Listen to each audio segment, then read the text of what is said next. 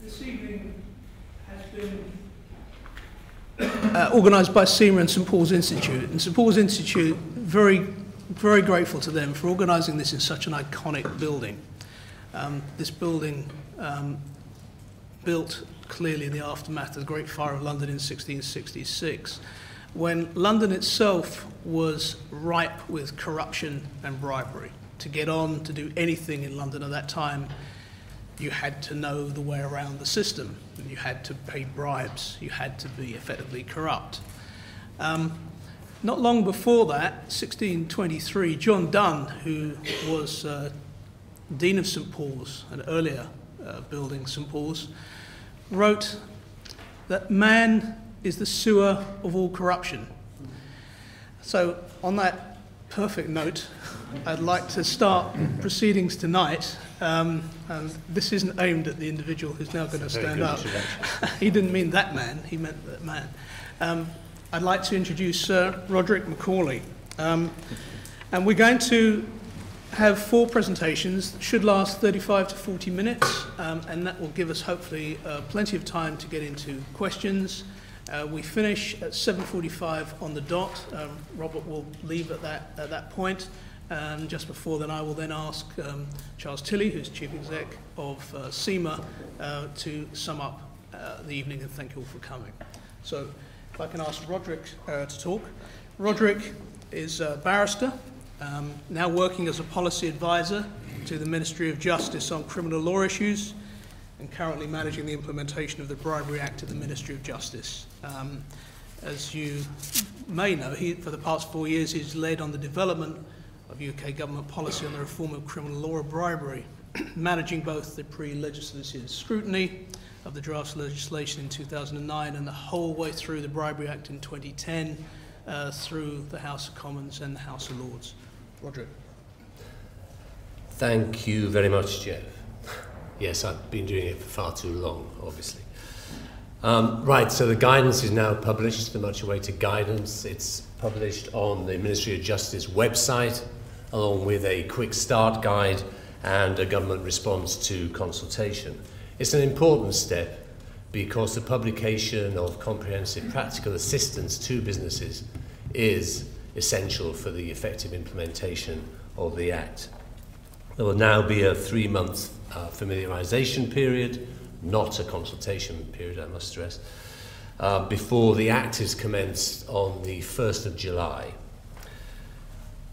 Now, the Act obviously is intended to be of general application, but there was a very specific focus on commercial bribery. Of course, the Act was generally motivated by the need to address the huge human and economic global costs of bribery, which undermine the ethical values upon which the operation of our society and institutions is founded. But in the context of commercial bribery, the Act and the guidance reflects the fact that simply bribery is bad for business.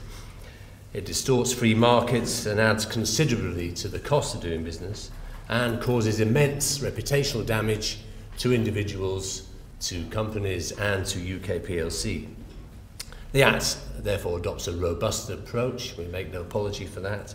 2 of the 4 offences in the Act focus specifically on commercial bribery.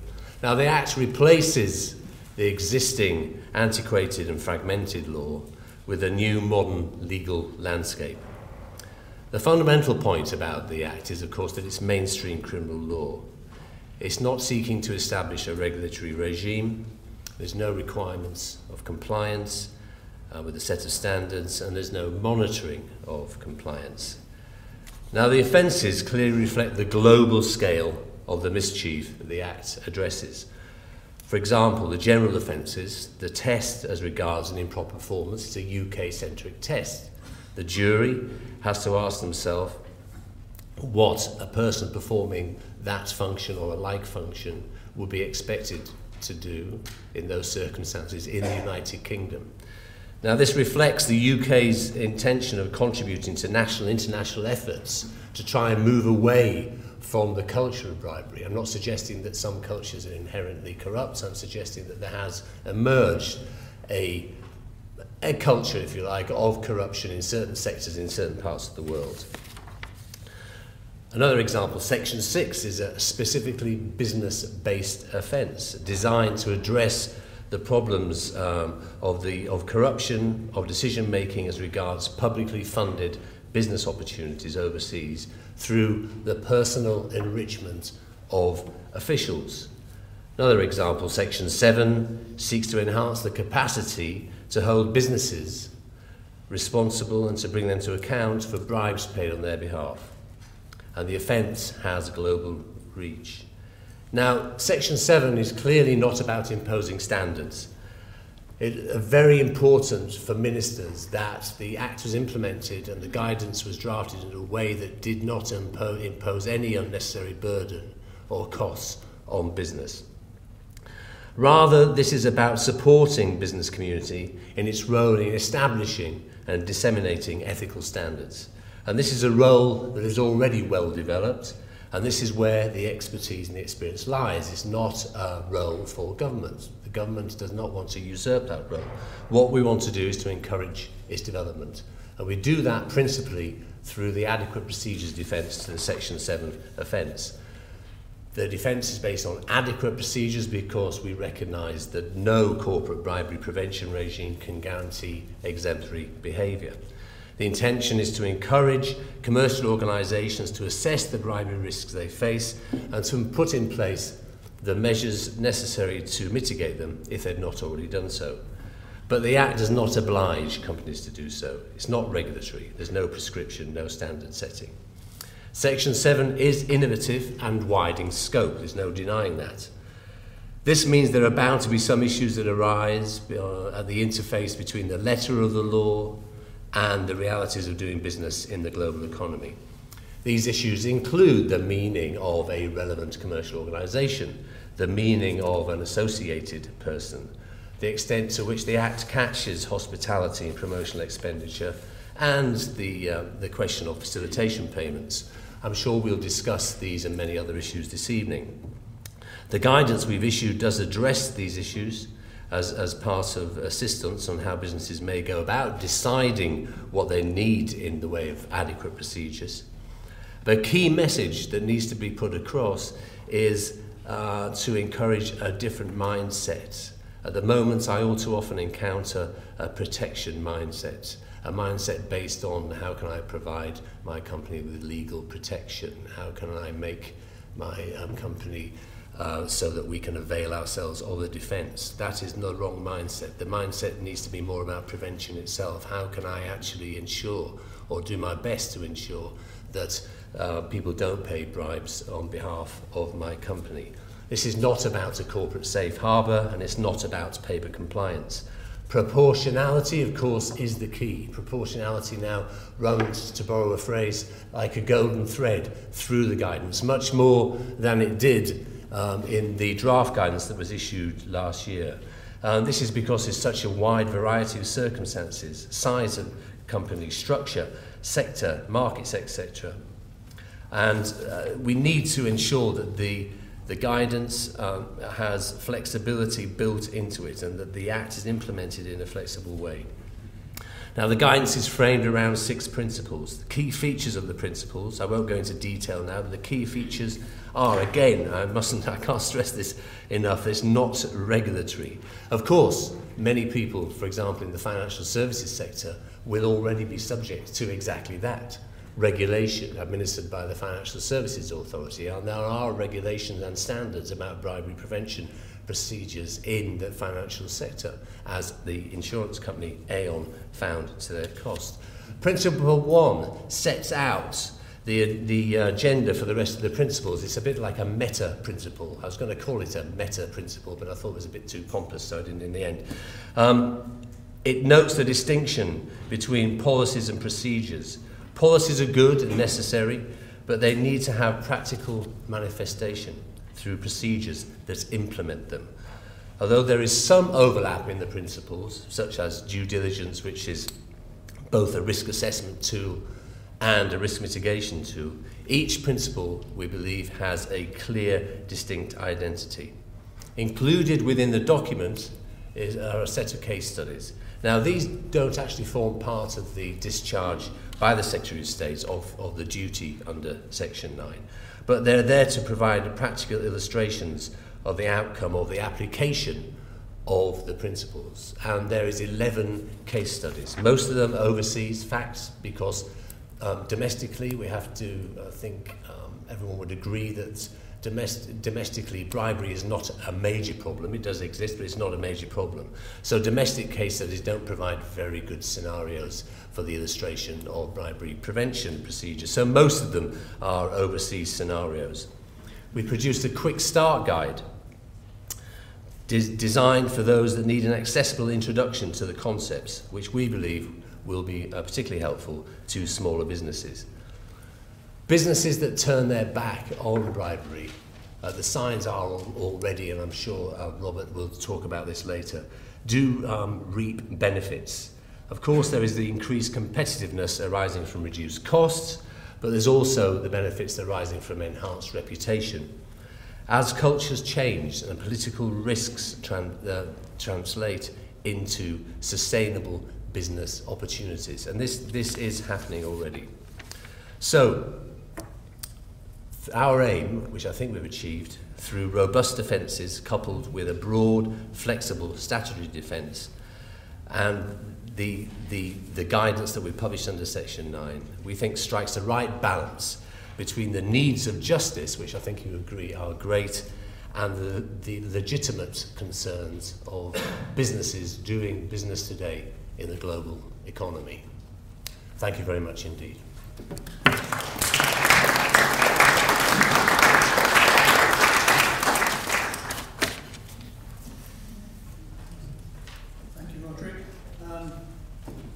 I think the issues that are critical here is that link, that tension maybe between the letter of the law and reality. And I think it's a great opportunity for our next speaker, Claire Ighodaro, who is former and past president of CIMA, is a board member and non-executive director of Lloyd's of London, a huge amount of business experience and a huge amount of experience of business in the UK and worldwide. And Claire, I look very much forward to your talk. Thank you. Thank you. Good evening, everyone. Can I also say thank you for finding such an appropriate setting for a discussion on bribery.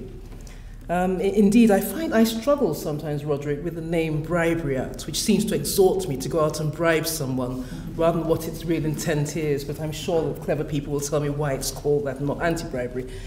Let me just take you back a little bit, because before I'm here to share with you my thoughts on the Bribery Act implementation and the role of CIMA members, the role of accountants in business. But just as a background to that, I'd like to take you to what used to be called by my daughter, my youngest daughter was born in the 80s, the olden days, which meant the 70s, or any time when I was in her age, young was the olden days. And in those olden days, particularly the 70s, when I used to go for job interviews as a young graduate trainee, I found myself viewed somewhat suspiciously at some of these job interviews. And I'd find that I'd spend the night reading about company strategy, looking up all the latest on accounting, policy and practice, preparing, as I felt, perfectly adequately for interviews. And I would find that nobody would be that interested in that when I first got in. The question was always about, well, where do you come from? And my answer of Hammersmith, which is where the hospital I was born in was, until someone knocked it down and built luxury flats in a car park. But the answer of Hammersmith was never sufficient. And even when I tried harder and thought, they probably mean, where did you come from this morning? So I tried Twickenham. Didn't work either. And we used to get back to forebears. And the clarification, of course, that my forebears were from Africa, from Nigeria, and I had Nigerian links. In the 70s, there would be some surprise that I wanted to be an accountant or a manager. And not as one HR director said to me, very helpfully, shouldn't you just from your culture want to get married and have children. As it happens, I did want to do that as well, but that wasn't really the point. Anyway, the time moved on, and both mothers and minorities became able to make their own full and direct contribution to the world of work and to the economy. And the question of where I was from faded away, almost, except in genuine cases of interest. Now, did that bring joy and happiness? Well, not entirely. I was at a business gathering, and a colleague introduced me to a US partner we were working with, adding that you must talk to Claire, she'll have some insights here. We're talking about business in Africa. She has Nigerian links. Well, he smiled, shook hands with me, and then he carefully counted each finger on his hand. Now, I was taken aback a little bit, and my colleague said, looked surprised, and he laughed and said, well, I've been told that whenever I shook hands with a Nigerian, I should count all my fingers afterwards. Now, it was amusing in some ways, but it was also uncomfortable. Not personally, for me, as whilst happily reconciled to my ancestry, I also feel comfortably British as well, but I felt it was uncomfortable that bribery and corruption should be seen as a joke, particularly as it takes both a briber and a bribed to commit the offence. We might tell ourselves that that is the way that they do business, so there is little or no choice. And indeed, that has become, in some cases, the reality of the situation, thus making it almost impossible sometimes for business to feel they can break out of the vicious self-feeding, self-perpetuating cycle. The cycle of well-intentioned businesses in a low-corruption nation, and I do thank Transparency International, to be honest, for the work they do on helping to identify the propensity towards poor behaviour. But what you have is the well-intentioned business in a low-corruption nation propping up the greedy few in what is, and at the expense, of course, of the starving many, in a so-called high-corruption nation. So that is why I personally do applaud the work done by the government, done by Roderick and done by Transparency International, and the efforts also of business and professional bodies such as CIMA, to get us to a point where the Bribery Act that aims, as the Minister for Justice has said, to make life difficult for the minority of organisations responsible for corruption, but not to burden the decent and law-abiding businesses who just want to get out there and create opportunity and serve their customers. That burden is a real, or was certainly, when the Bribery Act was first mooted, a real possibility. Yesterday, I Googled Bribery Act training. Not Bribery Act in itself, which threw up loads of entries, but Bribery Act training. And I found 1.8 million entries. I mean, I didn't go through them all, incidentally, just in case you're wondering. But there were 1.8 million entries, and I have no desire to discourage innovative consultants who have something to offer businesses that need that expertise, and indeed, I'm sure there's some in this room at the moment. But I felt concerned that industry as a whole tends to build, that a new industry tends to build up around any perceived change. I mean, who can forget the Y2K industry? Or some of you might be too young, but I remember it anyway. I'm sure you do. But that developed around the Millennium Bug, and if you remember, there were a huge number of consultants offering solutions and policies and procedures to businesses. And businesses spent quite a bit on this, sometimes unnecessarily, because they didn't look to what the problem was, they jumped at the solution. What we don't want is to leave organisations out of pocket, at the least, or worse, overladen with unnecessary and diversionary process at the worst. So should commercial organisations be worried? Is this degree of intrusion necessary? Well, I would argue no, certainly not about being worried, and certainly not now that the guidance release has offered further clarification. But businesses should still be concerned, and they need to act now, whether they're managing their own risk review processes internally or whether they're using external consultants. The Act itself, which encompasses both the offering and receiving of bribes privately, but introduces these extra points of bribing a public official and the corporate offence, the real big one, of failing to prevent bribery. And indeed, for those of us who work for complex organisations that operate globally, and it's not just commercial organisations, some of the organisations I work with are voluntary organisations who also operate globally and who have agents operating on their behalf, so also affected and should also be preparing, and indeed will be happy, I would imagine, as long as they can do this in a manner which doesn't take them away from their main activity, ought to be prepared to get their organisations ready for the implementation of the Act, but more important, of course, to create the culture, to build on the culture if they already have it, which means that they're not falling into this trap of that bribery drags them into in perhaps some of the territories in which they operate.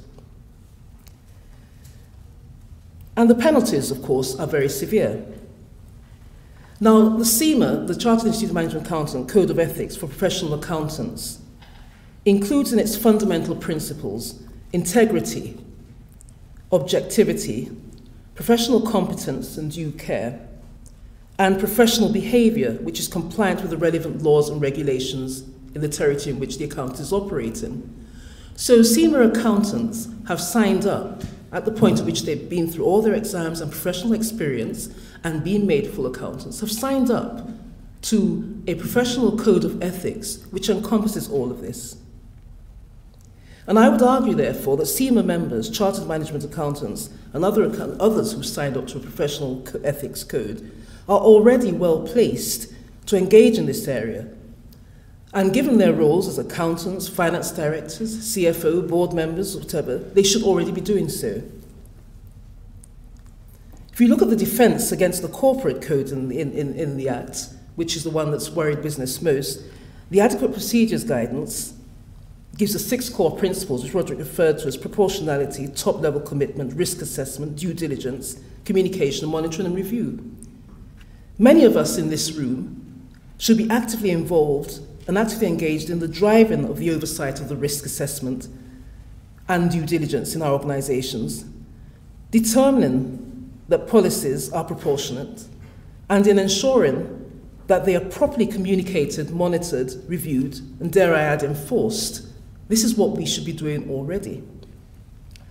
Aside from the business and finance training that we have had, there is a great deal of help out there. And I don't just mean the 1.8 million entries, which of course you can also pick from. But I've looked at the Transparency International's guidance, and they've published a full and helpful set book, which for those who are interested is almost a DIY manual for those who wish to look at their organisation and benchmark it against the Act. There are a number of others. Accountancy firms, legal firms, all offer help. But internally within organisations, a lot of that expertise exists. A good internal audit function should already address strategic risk in their annual planning. And incorporating Bribery Act compliance, therefore, ought not to be a burden for them. I think I read, I can't remember who, it might be one of you in this room who said it, but the comment that it has been asked whether business can afford this legislation, especially at a time of economic recovery. And it is a good question to ask. But the choice is a false one. We don't have to decide between tackling corruption and supporting growth. Addressing bribery is good for business because it creates the conditions for free markets to flourish. Just briefly, another quick anecdote, and if you have my name, you get told a lot of these tales and they become apocryphal and sometimes tedious. But I remember being talking to another colleague, another accountant, not a senior accountant, I hasten to add, who was saying to me when he heard I was Nigerian, do you know, he said, the strange thing is Nigeria was the only country where I used to have to ring up to ask how much extra to put on my invoices. Now, that worried me immensely But there you are. There are people who feel they have been so pulled and sucked into the culture by others that they can't see the way out. We might tell ourselves that this is the way they do business. So there is little or no choice. And indeed, that does become the reality of the situation, thus making it almost impossible to break out of this vicious, self-feeding, self-perpetuating cycle. The cycle of well-intentioned business propping up the greedy few in this high corruption, so-called high corruption nations. But the majority of UK business does not want to be in this situation and is supportive of measures that enable the self-fulfilling cycle to be broken. So the challenge for business is how to compete against the compulsion of bribery. The trick for government is to continue to push for a level playing field amongst exporting nations, particularly in this declared export-led recovery, and to provide the ability to compete fairly for global business, and to avoid creating further burden on UK businesses and their employees and customers through the perhaps muddled interpretation of the Act once it comes into action. For business, the trick is to continue to be innovative, creative and competitive in a framework of enhanced transparency and cultural change led from the top and embedded at all levels.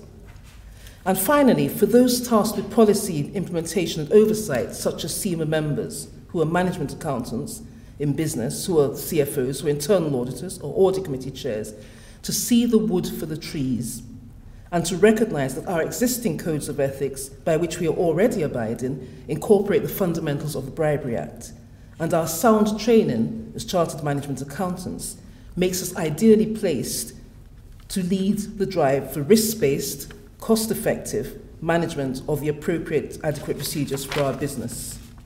And a quick word of warning, when you do take on the lead in policy, please make sure that you are doing your job and not taking on responsibility for the whole board, because this is about cultural change for the whole organisation, not about one person taking an additional role or a consultant being in charge of anti-bribery. The Bribery Act should be bread and butter, really, and CIMA recognises that management accounts have a particular ethical responsibility to promote an ethics-based culture that doesn't permit practices such as bribery and are well placed to reinforce the message of high ethical standards. Thank you.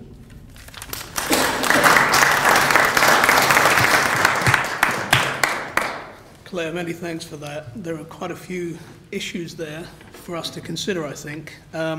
One, the aim is not to overpower business, to build a culture in business, and this link between the briber and the bribed. Transparency International play a big part in looking at that link between the briber and the bribed. And we have tonight, I'm glad to say, Robert Barrington, who is Director of External Affairs at Transparency International UK, who are probably the most knowledgeable NGO in the world on anti-corruption. Robert was previously Director of Governance and Sustainable Investment at F&C Asset Management and CEO Europe of the environmental research group Earthwatch Institute. Therefore, he has a very, very wide range of knowledge on this subject. Robert. Thank you, Jeff, and good evening, everybody. I don't have the anecdotes, I'm afraid, but being Transparency International, I do have some statistics, and I get to test them out on you to see who knows, who can guess. First of all, just to give some background as to why legislators around the world, not just in the UK, are putting in place things like the Bribery Act. The World Bank estimate of the annual amount of bribes paid. Does anybody want to guess? What's the size of the bribe market? Well, I know the answer from your book, so I won't give it. Come on, somebody, give me a guess. $10 billion. So $10 billion? You're a vast optimist. 1 trillion, that's right. $1 trillion.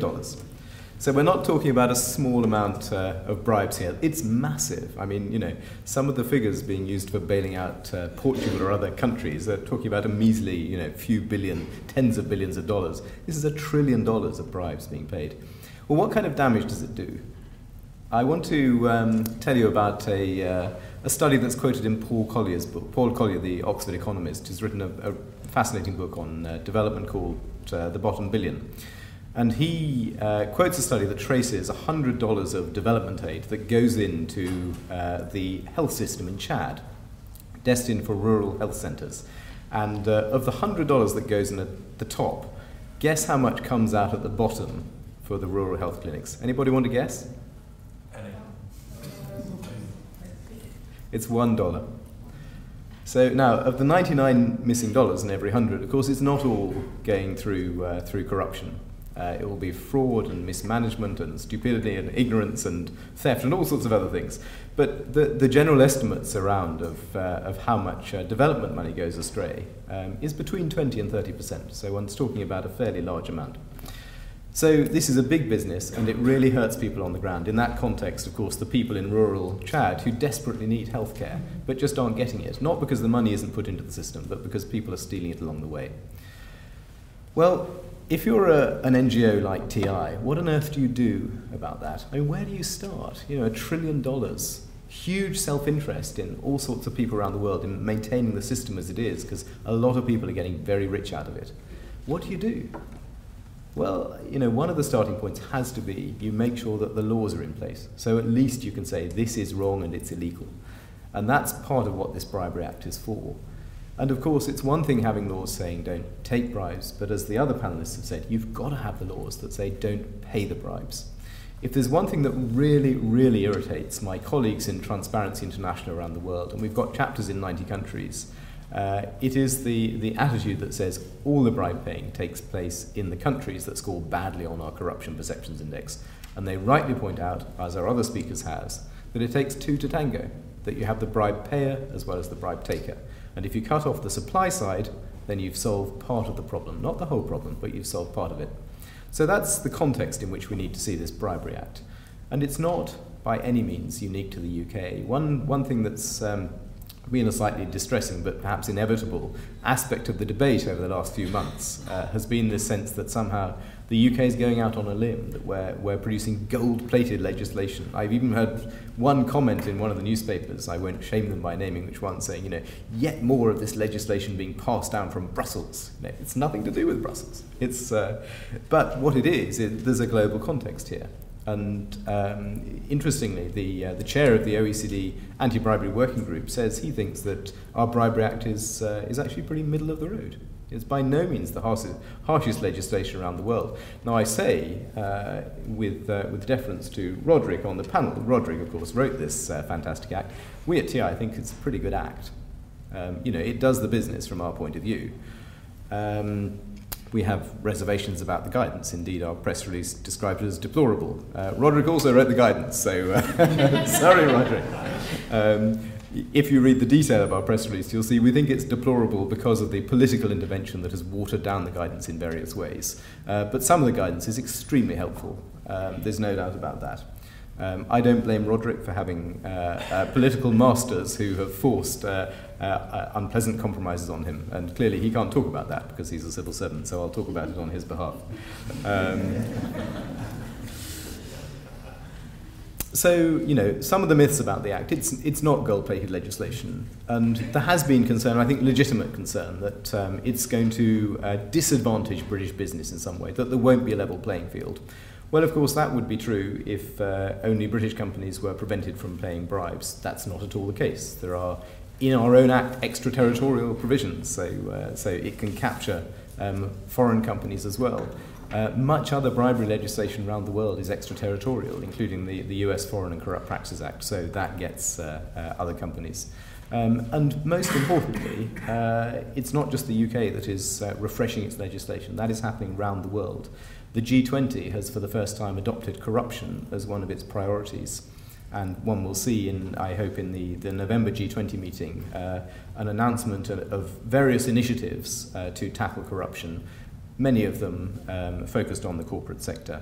So this is a great advance for the UK. We're not out of step with everybody else. We shouldn't beat ourselves up about doing something that is disadvantaging our business. In fact, we've done something tremendous for society, tremendous for the world, and indeed tremendous for business. There may be some short-term pain. Putting in place an anti-bribery system, that's difficult for some businesses if they haven't done it before. So there will be some short-term pain, perhaps some short-term investment.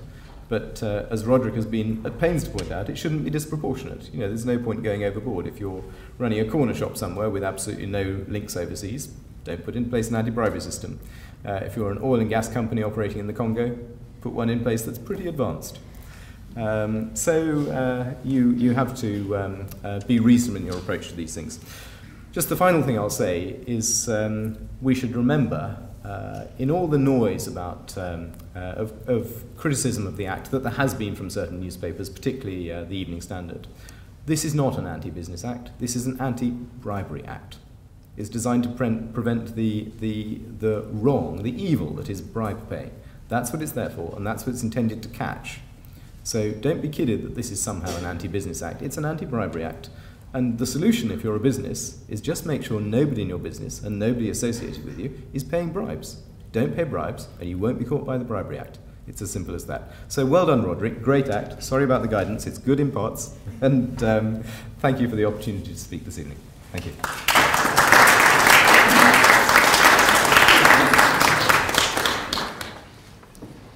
Thank you, Robert. It's truly a frightening amount of money that gets paid in bribes a year. And you do have a suppliers index, don't you, at TI? We do. Yes. A bribe payers index. Bribe payers index, which is worth looking at, I think. That leads us to, I think, very nicely to Gavin Ralston, who's our final speaker this evening. Robert has talked about both the ethics or lack of ethics in paying bribes and the business context in which bribes are paid and the damage it does. So we're very grateful tonight to have Gavin with us. He is lay canon for finance at St Paul's Cathedral, and he's also global head of product and leading international asset manager at Schroeder Investment Management. So he can really take the issue of bribery from those two positions, ethically and from the point of view of a major investment company who's dealing with businesses all over the world. Gavin. Thank you, Mr. Chairman. When Rob Gordon from the St Paul's Institute, who's hiding behind the camera over there, asked if I would participate in the seminar this evening on bribery, he said he would welcome my input as a practitioner.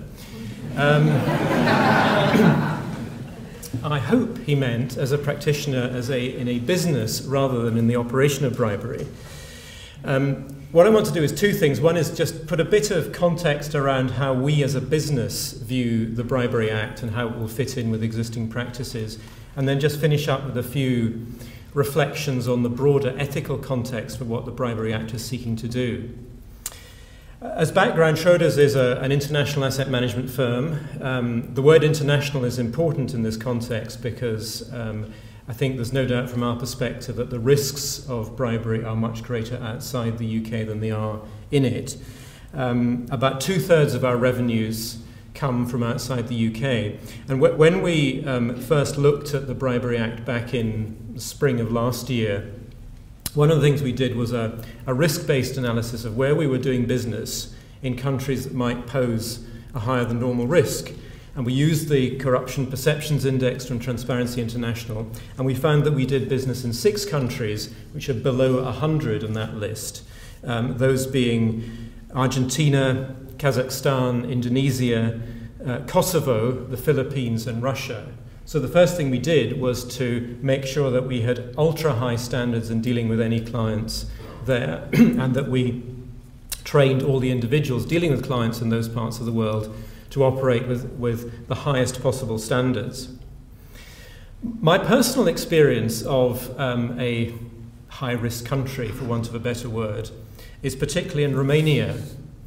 Now, Romania is I think it's in the 60s to categorize it in the list. It's one of the countries that's been regularly censured by the European Commission as being one of the most corrupt in the European Union. I did a piece of work involving a major public sector entity there over a period of 2 or 3 years. I kept expecting that a wad of €100 notes would be thrust in my direction to make the right decision. I'm pleased to say that that never happened. I never had the opportunity to put my high ethical standards to the test. What was interesting, though, in Romania was that because of the focus on corruption as being endemic and because of the pressure from the European Union to improve standards, the rules were written in order to avoid any possible perception of corruption. And that went to the point where normal business could barely function. I'll give you an example. The tenders for a piece of business managing the assets for this particular entity had to come in sealed envelopes by a particular time on a particular day. But they had to be opened in the presence of all 15 of the committee members who were responsible for making the decision. And when it arrived, 14 were present. It couldn't be opened. And it took, I think, 7 or 8 weeks for all 15 of the committee members to be assembled to open that wretched envelope, or those wretched envelopes. And that's quite a good example of what the Bribery Act in the UK doesn't do, which is to impose entirely unreasonable standards which will bring normal business to a halt. One of the points that was made earlier, I think, by Roderick was that in the financial services industry, although the Bribery Act creates a criminal framework, we have been used to dealing with a regulatory framework for many years. And I just took from the FSA's rules the obligation that we are under, any financial services business is under, which is to take reasonable steps to ensure that we do not pay or accept any fees or commissions or provide or receive any non-monetary benefit that would impair compliance with our duty to act in the best interests of our clients or with any such duty which a recipient firm owes to its customers. Now that's a pretty decent statement of the ethical principle behind avoiding corruption. And I guess one of the thoughts I want to leave you with is that the legislation we're talking about today very much works with the grain. I think all major firms in our industry already work to that principle.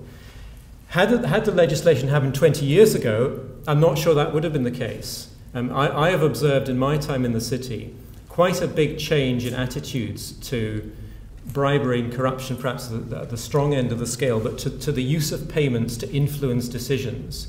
It used to be the case that we would be asked to provide overseas fact-finding trips for clients, which 20 years ago we did because everyone did it. We would not do that now, nor would anyone ask for it now, because the context has changed so radically. So I think the legislation is very much working with the grain.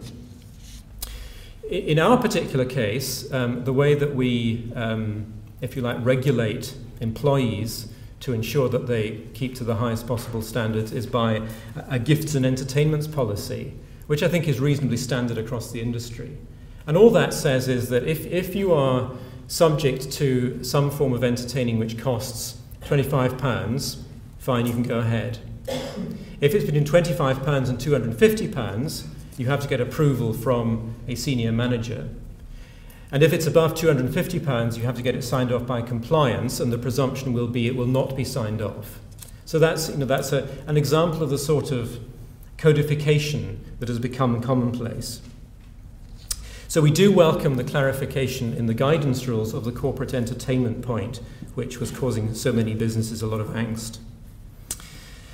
Moving on to, one last thing I'd say on the business context. The greatest area of risk that we identify for us as a business and for businesses in general is the use of third-party marketing firms, where you don't have the same degree of control over what people do and say on your behalf. I think the legislation will make it much less likely that we will use third-party marketing firms in future. If we do, we will subject them to a degree of due diligence which most will probably find unpalatable. Moving on to the broader ethical context, one observation that came to me in thinking about this was that I don't think there's any evidence that we as a British firm have ever suffered from the perception that there is less control of corruption in the UK than there is in other countries like the United States or the rest of the EU. But there must be something wrong to judge from the statistics that came out last week about the number of prosecutions under the existing legislation being only 9 to 10 in the UK compared to 60 in Germany, which is by every account a country with higher ethical standards in business than ours. But I think, one important ethical comment is that markets haven't had a terribly good press in the context of the financial crisis. But this is one area where market sanctions work very powerfully. We're all familiar with the case of British Aerospace. Well, if you look at the way that their share price reacted, the share price underperformed the broader indices by 20% over the period when the bribery issues came to light. I think if any financial services firm were caught, quite apart from the criminal sanctions, but if any financial services firm were caught practicing corruption or bribery, the consequences would be catastrophic. If we did it, we would lose all our public sector business within a couple of weeks. We would never recover. So I think the market sanctions are there and are very powerful, which adds to the consistency of the legislation with what's already out there. Thinking about, if you like, moral clarity over this issue, I think it's quite hard to argue that there are any circumstances in which bribery can be justified. And I think that's absolutely true in a business context. I thought through a few examples where it may not be quite bribery in the sense in which the legislation uses it, but where, again, the use of money to influence a decision is important. Charities do it all the time. If you want to, if you're suspected to be a donor, a potential donor to a charity, you will be treated to lots of corporate entertaining. St. Paul's Cathedral do it. If we suspect any of you are a big donor, you will get personal tours of the cathedral with the dean and one of the canons. So we are trying to influence your behaviour. It's completely above board, it's completely transparent, but the use of influence is there. And there was one fascinating example recently in the public sector. I don't know if you remember that at the beginning of the Libyan crisis, the British government was under pressure for being too slow to rescue individuals in the UK who were trapped in Libya, much slower than the French or the Americans. And it was reported that the British government had made payments to Libyan public officials to speed up the exit of British nationals from the country. And I'll read you, this is a quote from the Financial Times back in February. What it said was, the Foreign Office categorically denied the depiction of the payments as bribes, but it confirmed that fees were paid to facilitate, note that word, to facilitate the evacuation. The revelation is an embarrassment to the government, not least because the long-standing official policy is never to pay bribes.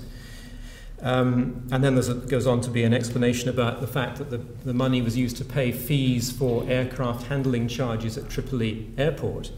But I think that's a very interesting case because clearly the legislation, and indeed the pre-existing legislation, talks about facilitation payments being just as bad as bribery in the pure sense. But here is a case where public opinion forced the government's hand to use facilitation payments for an end outcome, which I think most people would agree was in the national interest. Now, is there one law for the public sector and one law for businesses? I don't know, but that was an interesting example. To finish up, I think I would just re-emphasize that the legislation is working with the grain of where most organizations have gone. It won't require a major change in attitude or a major change in process and policy. I think the hysterical comments yesterday in that noted journal of record, the Evening Standard, are completely off the mark. There are far more intrusive pieces of regulation and legislation which have affected us as a business than the Bribery Act. I think it plays to the standards which most companies have already adopted. And I think what it will require, is already in line with best practice. Thank you, Mr. Chairman. Gavin, many thanks for that. It's opened up some interesting points for discussion, I think, particularly around areas like due diligence, third parties, and also whether everyone agrees that it shouldn't impose major change. Clearly the world is changing. It's been nearly 500 years since John Donne wrote what he wrote, and it's been 34 years since the Foreign and Corrupt Practices Act was introduced in the United States. What I'd like to do now is to ask for questions. There is no microphone for the audience, so I'd ask you, if you have a question, raise your hand, I'll point to you, and then if you can stand up, state your name and your organisation if you have one. And please speak up. And we look forward to some good questions from you. Right at the back, please.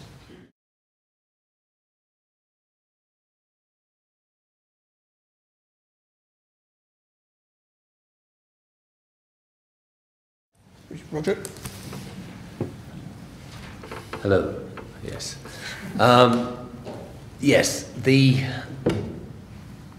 general offences, sections 1 and 2.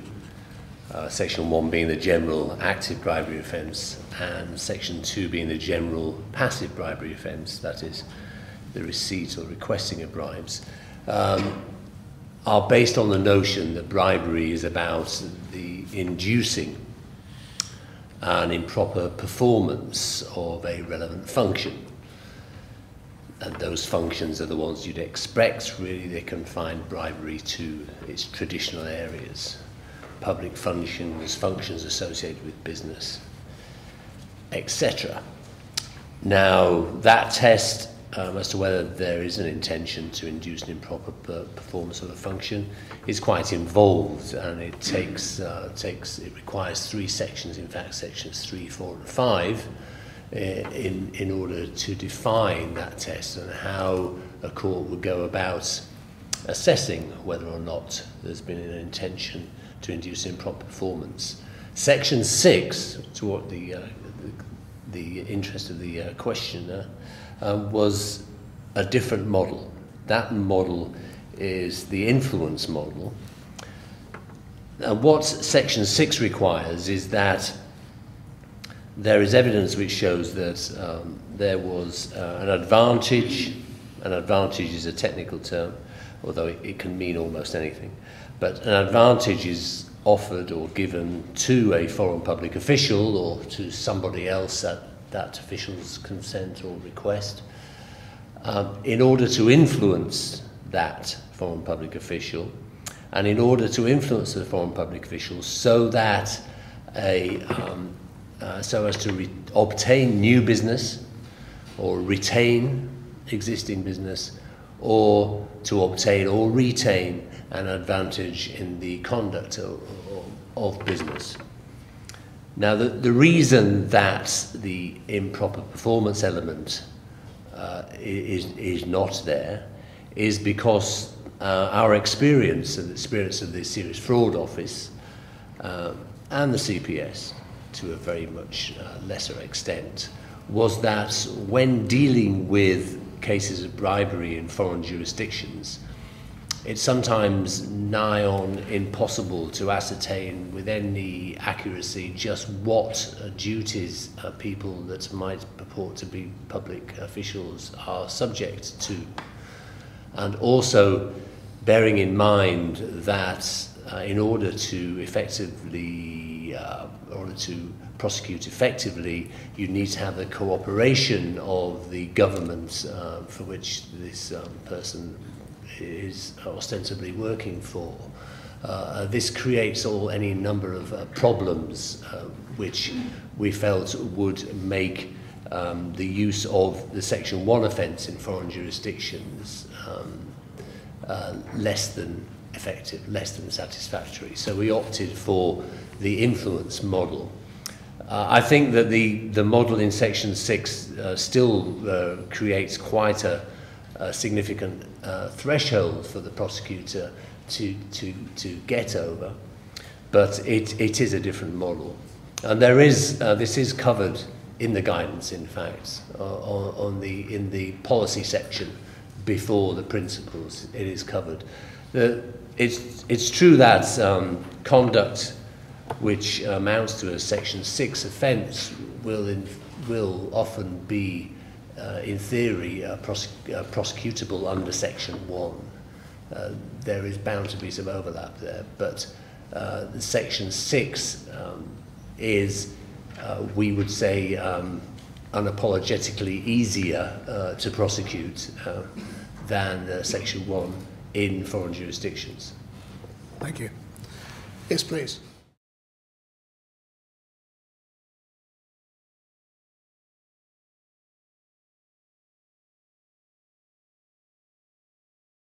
Yes, there are. First of all, you have to be sure that what you're paying is a facilitation payment. I mean, if I could revert back to the Libyan example, and we also touch on this particularly in the Quick Start Guide. The guidance, by the way, is the sort of purpley one is the full guidance, and the green one is the Quick Start Guide. Often, fees, something that is characterised as a fee, can indeed be a facilitation payment, but sometimes it is a fast-track fee. And indeed, in the Libyan situation, I think the Foreign and Commonwealth Office were being completely genuine when they said that basically what was happening here was that due to the crisis, the people charging the fees in Libya had just inflated their prices because they could do so.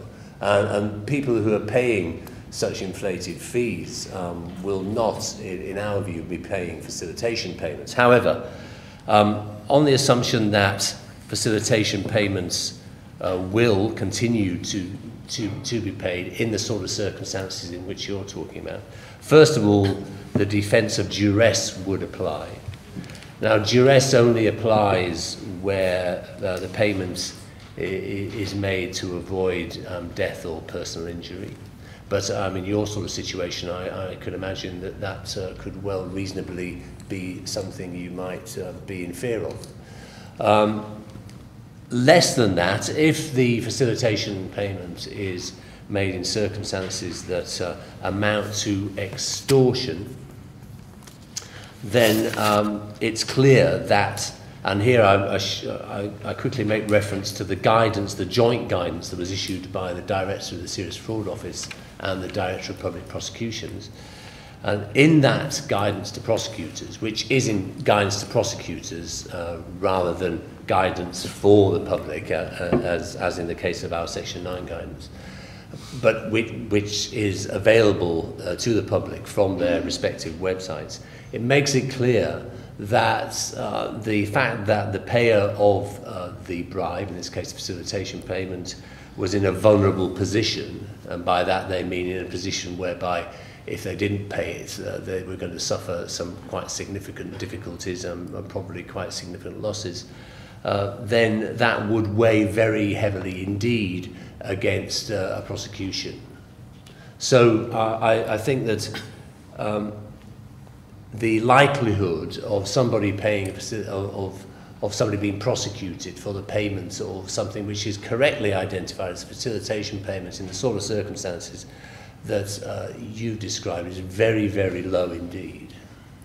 Okay. Robert, do you want to add to that? Yes, if I could. I mean, it's a very, very interesting case, I think, this issue of sort of disaster situations, and I've got a few observations to make on it. The first is that whatever organisation you are, and in whatever circumstance you're operating, as soon as you pay a bribe, you are part of the problem. You've become part of the problem, and you're embedding the problem for those who have to live in that society when you leave. And that has to be a major consideration, I think. We're not talking about negligible sums here. I've heard figures from NGOs about trying to get Land Rovers in through the airport in Haiti immediately after the earthquake, when they were asked to pay $50,000. Now, that's not a facilitation payment. That's a lot of money. It's a big bribe. There is, a real assessment there of what happens if I don't pay the $50,000, of course, if life is at stake. And that's a thought process that has to be gone through. I won't provide an instant solution to that. But what I would say is a few things. First off, that's $50,000 from one organisation, and that's $50,000 less aid money available in a critical circumstance. Secondly, it's a well-known experience. As soon as you pay one bribe, you'll end up paying lots of bribes because you're known as the organisation that is willing to pay bribes. Thirdly, you quickly get into a situation where the immediate risk to life and limb passes, but you're there for a longer-term development project, 1, 2, 3 years. And in that circumstance, you're locked into the bribe paying, and it's very, very difficult to get out of. So what I would say towards organisations in that circumstance is you must remember that as soon as you pay the bribe, you've become part of the problem. and you have to do everything possible not to pay it. There are all sorts of things you can do in those circumstances not to pay the bribe. And I do wonder how well-equipped emergency relief teams are, for instance, when they've got so many other things to concentrate on. How well-equipped they are with bribery training to know how not to pay bribes. And you can learn that kind of thing, and I think people need to be taught it and to operate along those principles. Thank you for that. Just add very, very briefly, there is a set of guidelines for NGOs and charities being written at the moment via the Bond Group, Transparency International, Mango, and a lot of other NGOs that are involved in this. And that will be coming out for consultation probably within about a month. Please.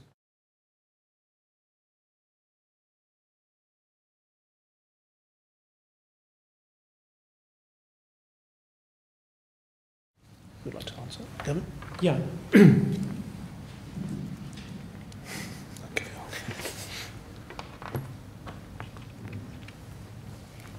I mean, if the question is why is the legislation any different from what's gone before?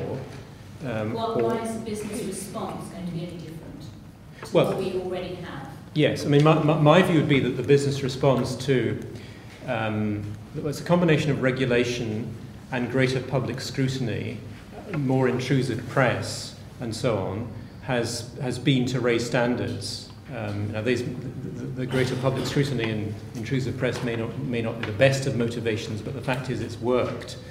And I think talking narrowly about the financial services industry, the concern with reputational damage is probably higher now than it ever has been. So the balance between using something that's corrupt to win business and generate revenue relative to the loss of potential revenue from reputational damage is swung radically the other way.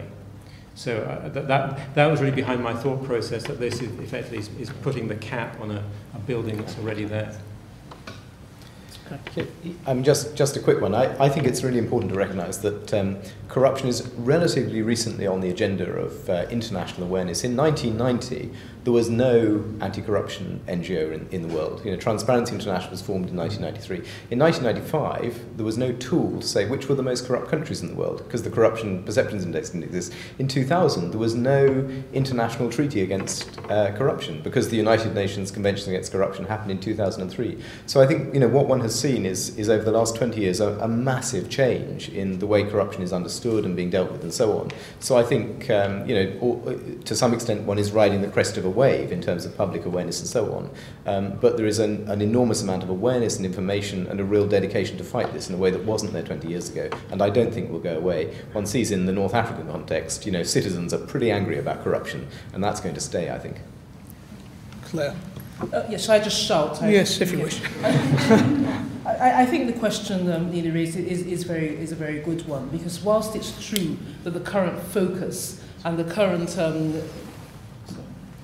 whilst it's true that there is a current focus and the current concern of organisations for the reputational risk means that there is a lot of work being done in this area, unless there is true cultural change, who is to say the next big issue will not come along shortly and displace this from people's minds? So I feel there is a warning to us here in that this is important. We've identified why it's important. And the implementation has to avoid being a tick box, avoid getting caught approach, and be really about changing the way in which the organisation thinks about the manner in which it does business and who it does business with. Next question, please.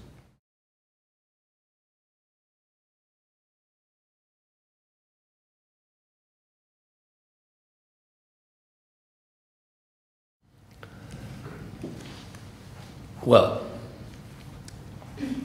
as I said earlier, I think Robert made a very good point. I mean, first of all, a facilitation payment is a small fee paid to a public official in order for them to do something which they should do anyway as part of their job. Now, typically, a facilitation payment will simply be a cash transaction, and it won't involve any kind of documentation whatsoever. I mean, where you are into the realms of a properly documented fee for a fast-track service, then you're not, that is not a facilitation payment. The interesting thing about this, I think, is that and I'm sure Robert will have more to say about this. One of the best ways of finding solutions to addressing facilitation payments is through collective action, particularly sectoral action. It'd be particularly good, we find, if you can get a big multinational behind it, leading a number of smaller concerns. But pressure brought to bear in that way often has the effect of turning something which was a facilitation payment because it was entirely informal, cash transactions, into something more formal, which still has the same impact domestically for the official. In other words, it provides a means of getting some form of remuneration for their job, but it's put on a more formal official footing. This is something which is happening more and more. But the point, I think, is that if you have an invoice, if you have something on paper that shows that you are paying for a particular service, then that is unlikely to be interpreted as a facilitation payment for the purposes of the Bribery Act. Right. I mean, there's a whole literature on facilitation payments, and a very good test is, where does the money go? If it goes to the Exchequer, it sounds like a legitimate payment. If it goes into somebody's pocket, it's probably not.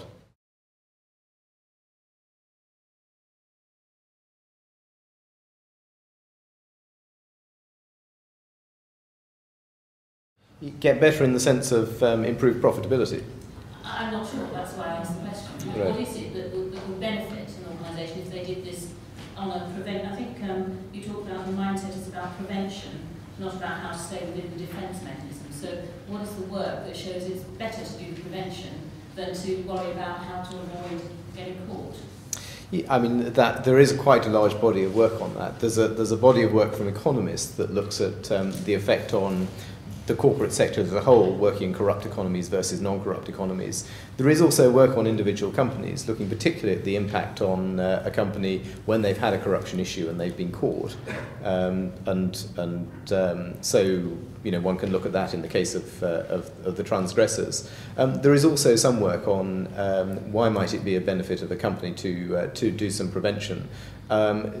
Figures and statistics are hard to come by because what generally happens is those studies are based on large surveys that are not specific to that company. So, for instance, they'll look at the additional cost of securing a contract that comes off the bottom line, and the average is assumed to be about 10%, that erodes profitability. Or they'll look at an assumed level of bribe paying and how that might erode profitability over the lifetime of a service contract, for instance. So there, you know, quite apart from, you know, staff morale and reputational impacts and so on.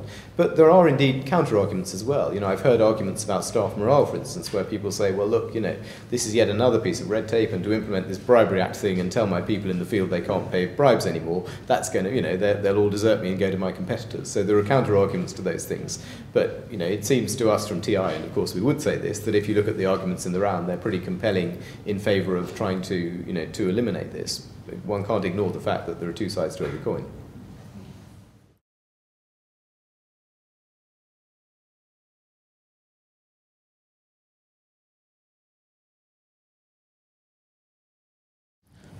No, well, I mean, of course, my comments were in relation purely to what are termed facilitation payments.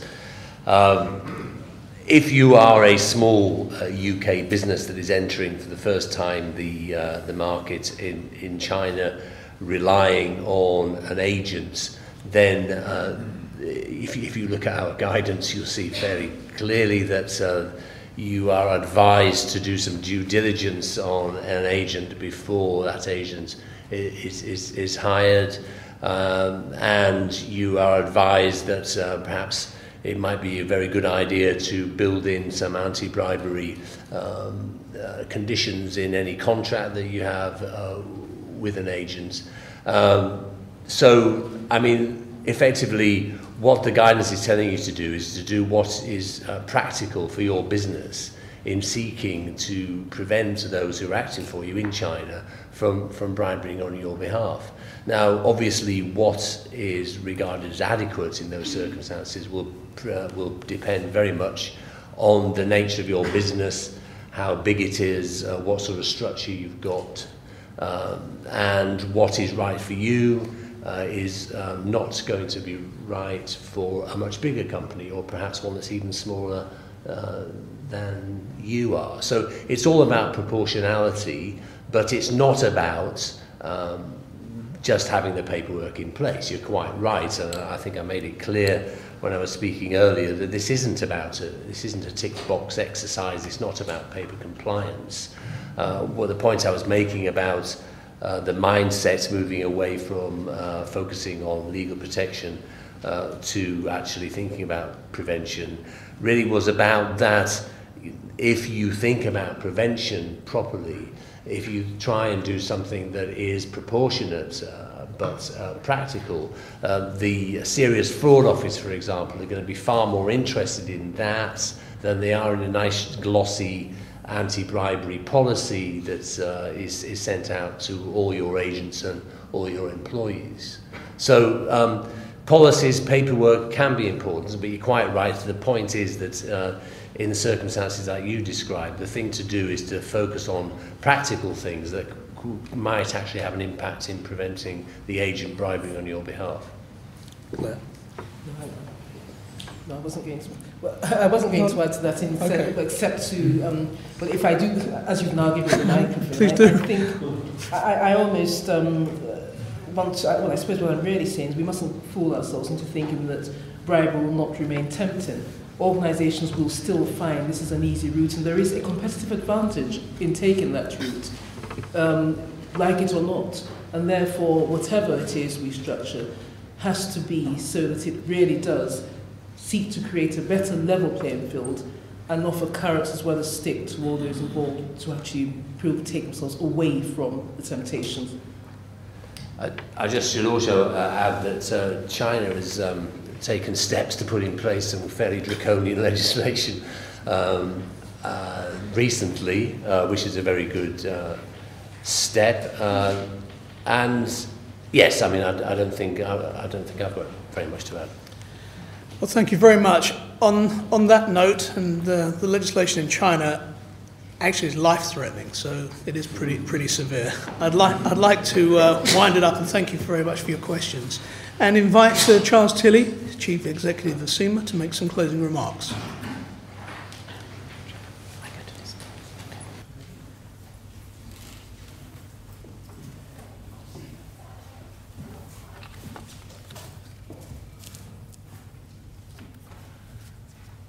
Thank you for very illuminating comments earlier. Good evening. It's dark here. I can't see anything.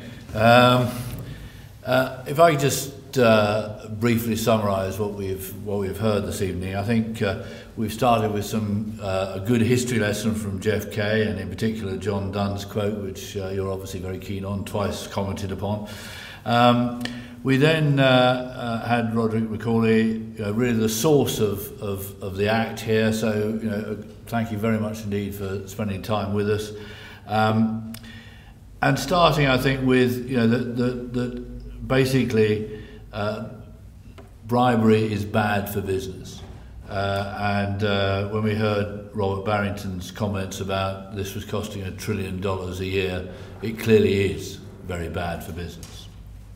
So we need to assess the risks, the mitigations, and something which I think is what we in business, chartered management accountants are absolutely focused upon, is that need for professional judgment. And it's not always going to be easy, and Gavin gave some really challenging examples, and some of the questions that you've also raised are some very challenging examples of how it's going to be difficult.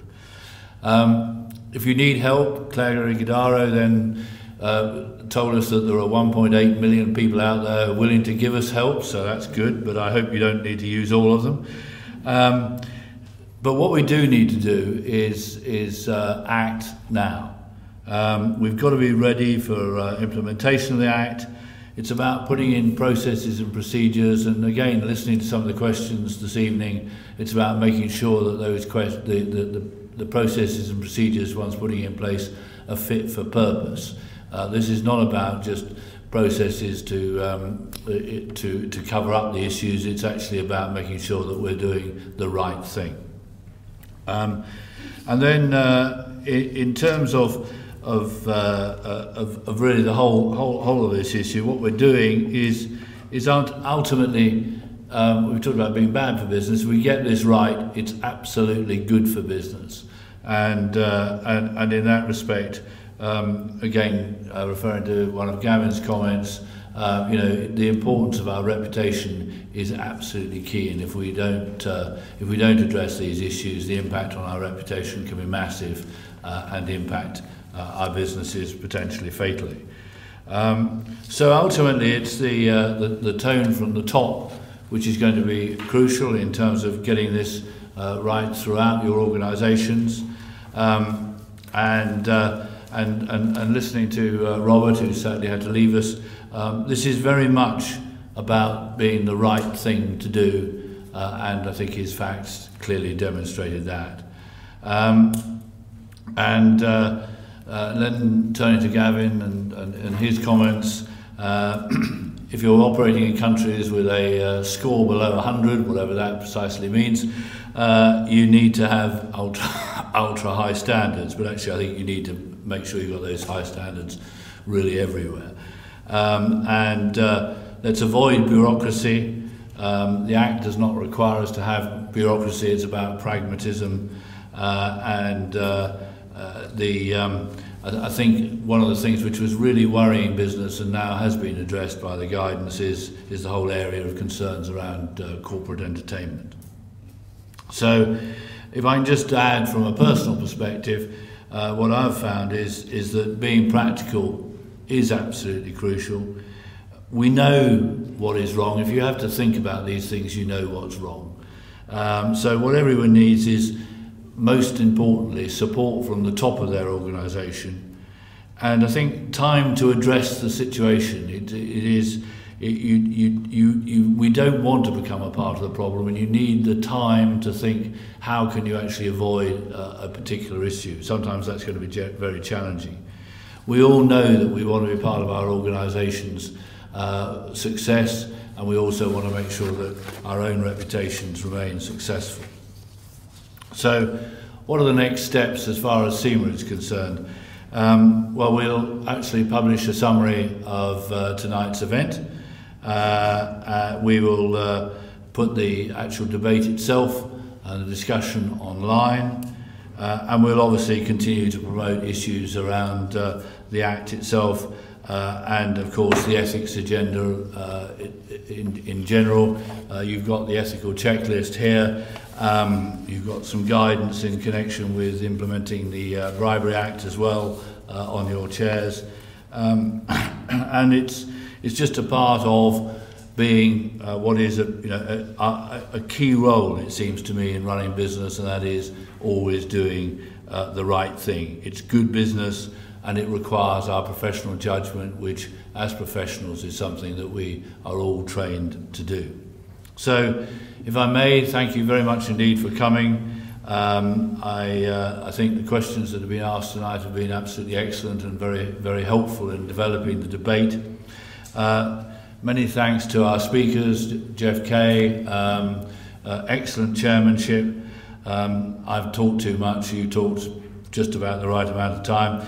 And then to Claire Iguodaro, Roderick McCauley, Robert Barrington, who's had to leave us, and Gavin Ralston. Really relevant expertise, starting with the source of the Act, then the business coming from both Claire and Gavin, and then I think the insights from Transparency International really helping take us forward with these issues. And then Finally, if I can say, please do join us for drinks. They're going to be outside, and maybe some food as well, I'm not sure. But thank you very much indeed for coming, and thank you very much indeed, the panel and our chair.